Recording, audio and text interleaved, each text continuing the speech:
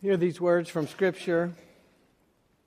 New Testament lesson from the Apostle Paul from 1 Corinthians. What I'm saying, brothers and sisters, is this: flesh and blood cannot inherit the kingdom of God, nor does the perishable inherit the imperishable. Listen, I will tell you a mystery. We will not all die, but we will all be changed in a moment, in the twinkling of an eye, at the last trumpet. For the trumpet will sound, and the dead will be raised imperishable, and we will be changed. For this perishable body must put on imperishability, and this mortal body must put on immortality. When this perishable body puts on imperishability, and this mortal body puts on immortality, then the saying that is written will be fulfilled: death has been swallowed up in victory.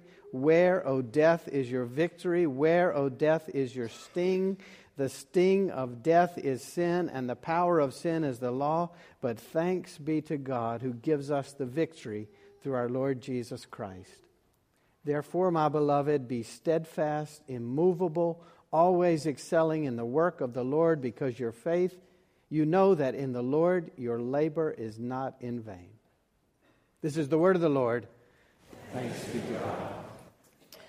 Christ is risen.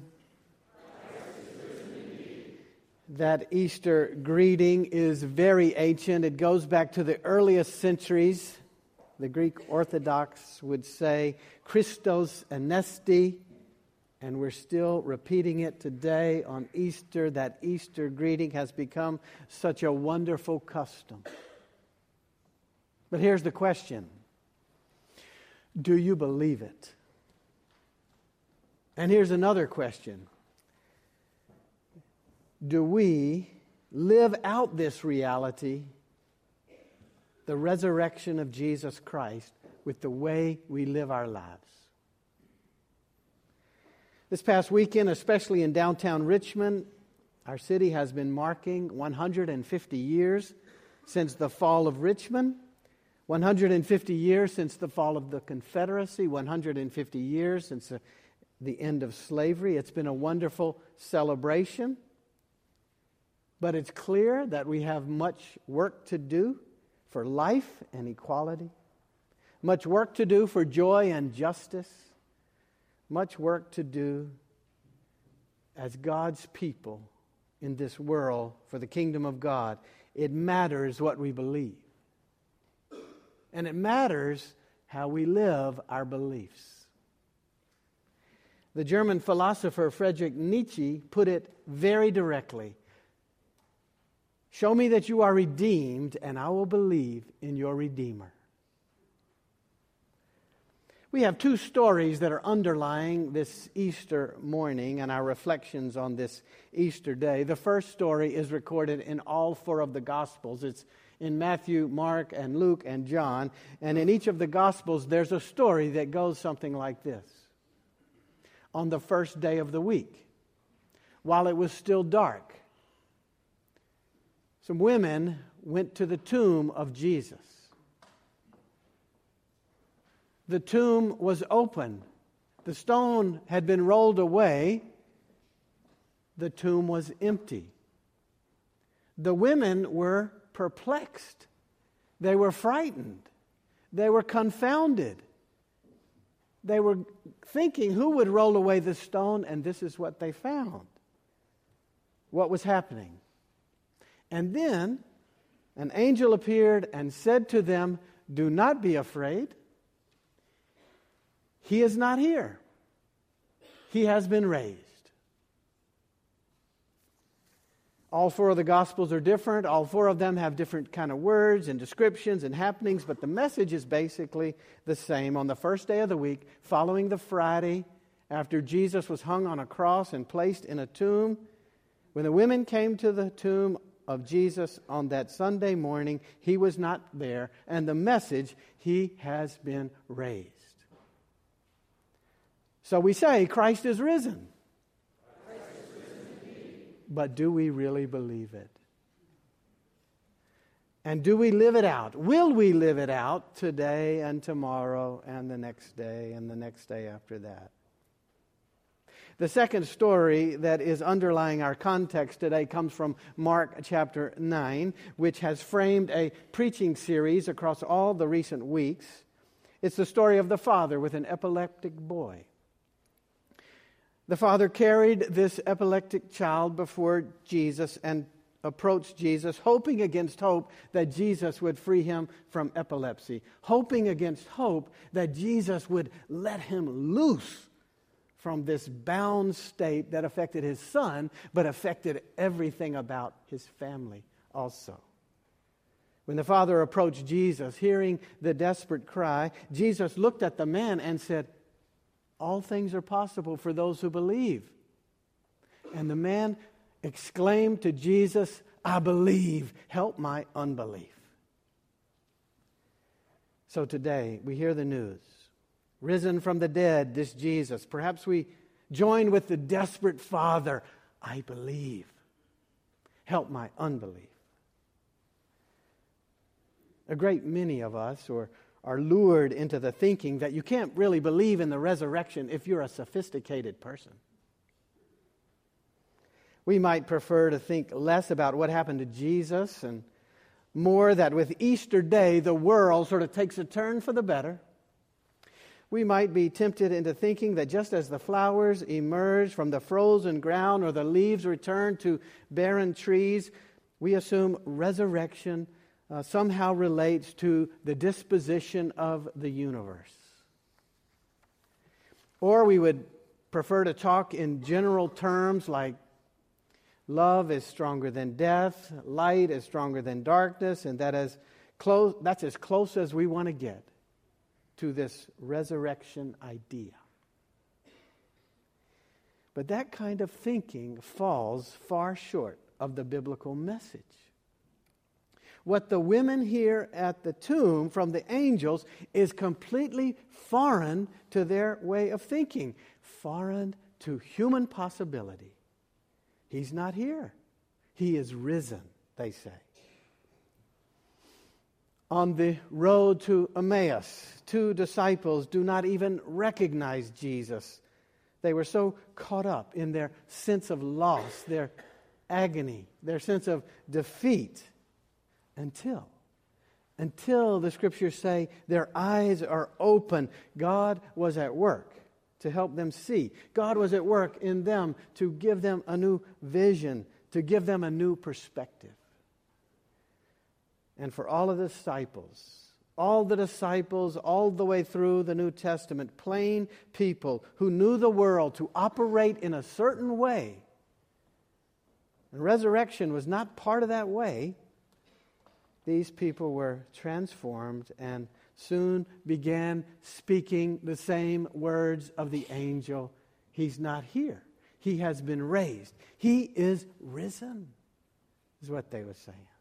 Hence, Christ is risen. Christ is risen. Indeed, the whole New Testament comes about because of the reality of an event to a real person in history. Apart from the reality of the resurrection, the Gospels don't make any sense. Apart from the reality of Jesus raised from the dead, Paul doesn't even have a message. In fact, just earlier in this very chapter, Paul says, if Christ has not been raised, our faith is in vain. God raised Jesus Christ, who was tried, he was persecuted, hung on a cross, and buried dead in a tomb. God raised Jesus from the dead, and the empty tomb and his appearances among the disciples transformed this small band of grief-filled, ordinary, everyday people into a powerful movement. The Christian church that continues on our best days, continues to live toward the reign and the life and the light and the possibilities of God that come through the resurrection of Jesus Christ our Lord. It wasn't a message of springtime flowers blooming. It wasn't a general word that good things eventually come about. The resurrection and the New Testament, in fact, are all about folk who experienced Jesus. Jesus alive, not dead. Jesus present and active in the world, with, in, and all through them, bringing about God's grand purposes, the kingdom of God. They encountered the risen Jesus, and the world has not been the same ever since. If you've watched even one basketball game in the recent weeks, which I am assuming most of you have, with this NCAA tournament, certainly you've seen the Buick commercials. I would even go so far to say, if you haven't seen any basketball games, but you've watched a little bit of TV in the recent weeks, you have seen these Buick commercials. Buick, the car maker, apparently had an image problem. Buick made a certain kind of car for a very long time, and it was a good car, a sturdy car, a solid car, not sleek, not stylish. It was driven generally by older folks, maybe, I'm guessing. I know my grandfather loved to drive a Buick. But Buick needed to remake itself, remake its image. So all these commercials are focusing on how now no one even recognizes Buicks because their cars are so full of style and so full of cool things, so sleek, so appealing. Remember, the neighbors are in their kitchen and they look out the window with great envy and they say, wow, what kind of car did our neighbors get? And how could they afford that kind of car? Or the valet goes racing through the parking lot because the owner said, it's the Buick. And he spends all evening looking for the Buick because he thinks it's a certain kind of car. And then when he finally finds the Buick, he gets in and he goes, wow. Or it's the grandmother sitting in the front seat of the car and it's being driven by a young driver because her new Buick unbelievably has Wi-Fi, and the grandmother says, so I can update my blog from my car?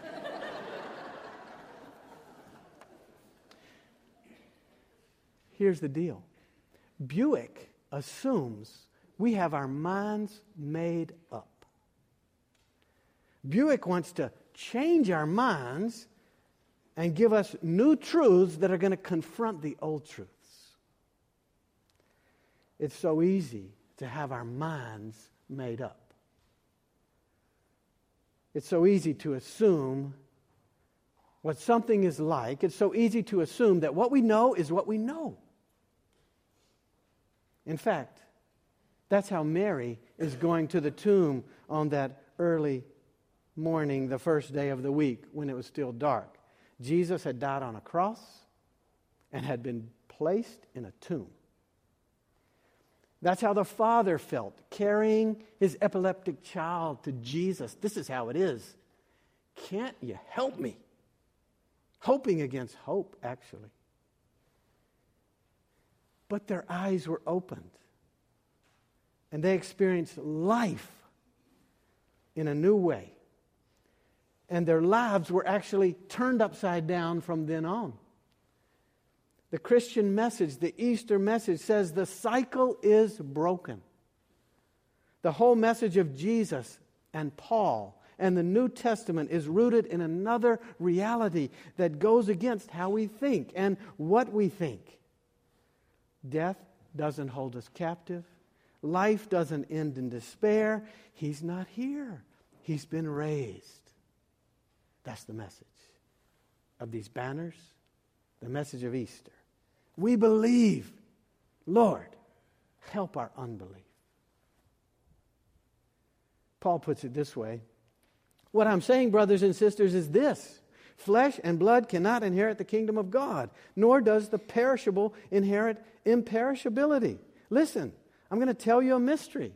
We will not all die, but we will all be changed. For the trumpet will sound, and the dead will be raised imperishable, and we will all be changed. Just a few verses before this, in verse 26, Paul takes seriously the reality of death. He says the last enemy to be destroyed is death. It's been such a privilege to me to serve for more than 25 years now as a pastor. But as a pastor for all those years, I've had lots of proximity to death.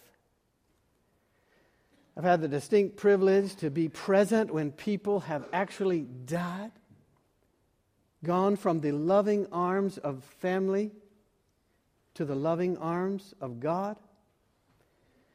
I've had the sad and difficult duty to inform too many people that death has snatched a loved one from life. I've been with too many people, many of whom you know, whose body was declining, and death was the welcome release from the suffering and the pain, but that release only brings more sadness and grief and loss for those who are still living. This proximity to death is not something to be cherished, but I see it as an honorable calling, a privilege, a part of God's important work.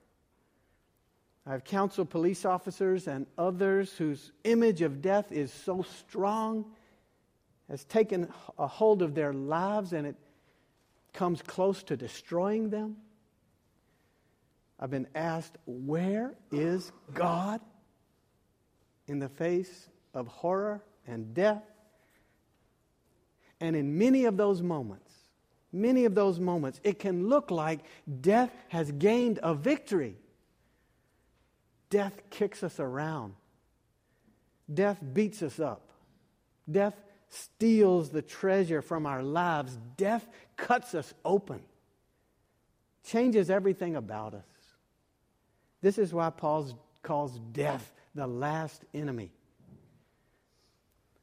But remember, what we assume is not all there is.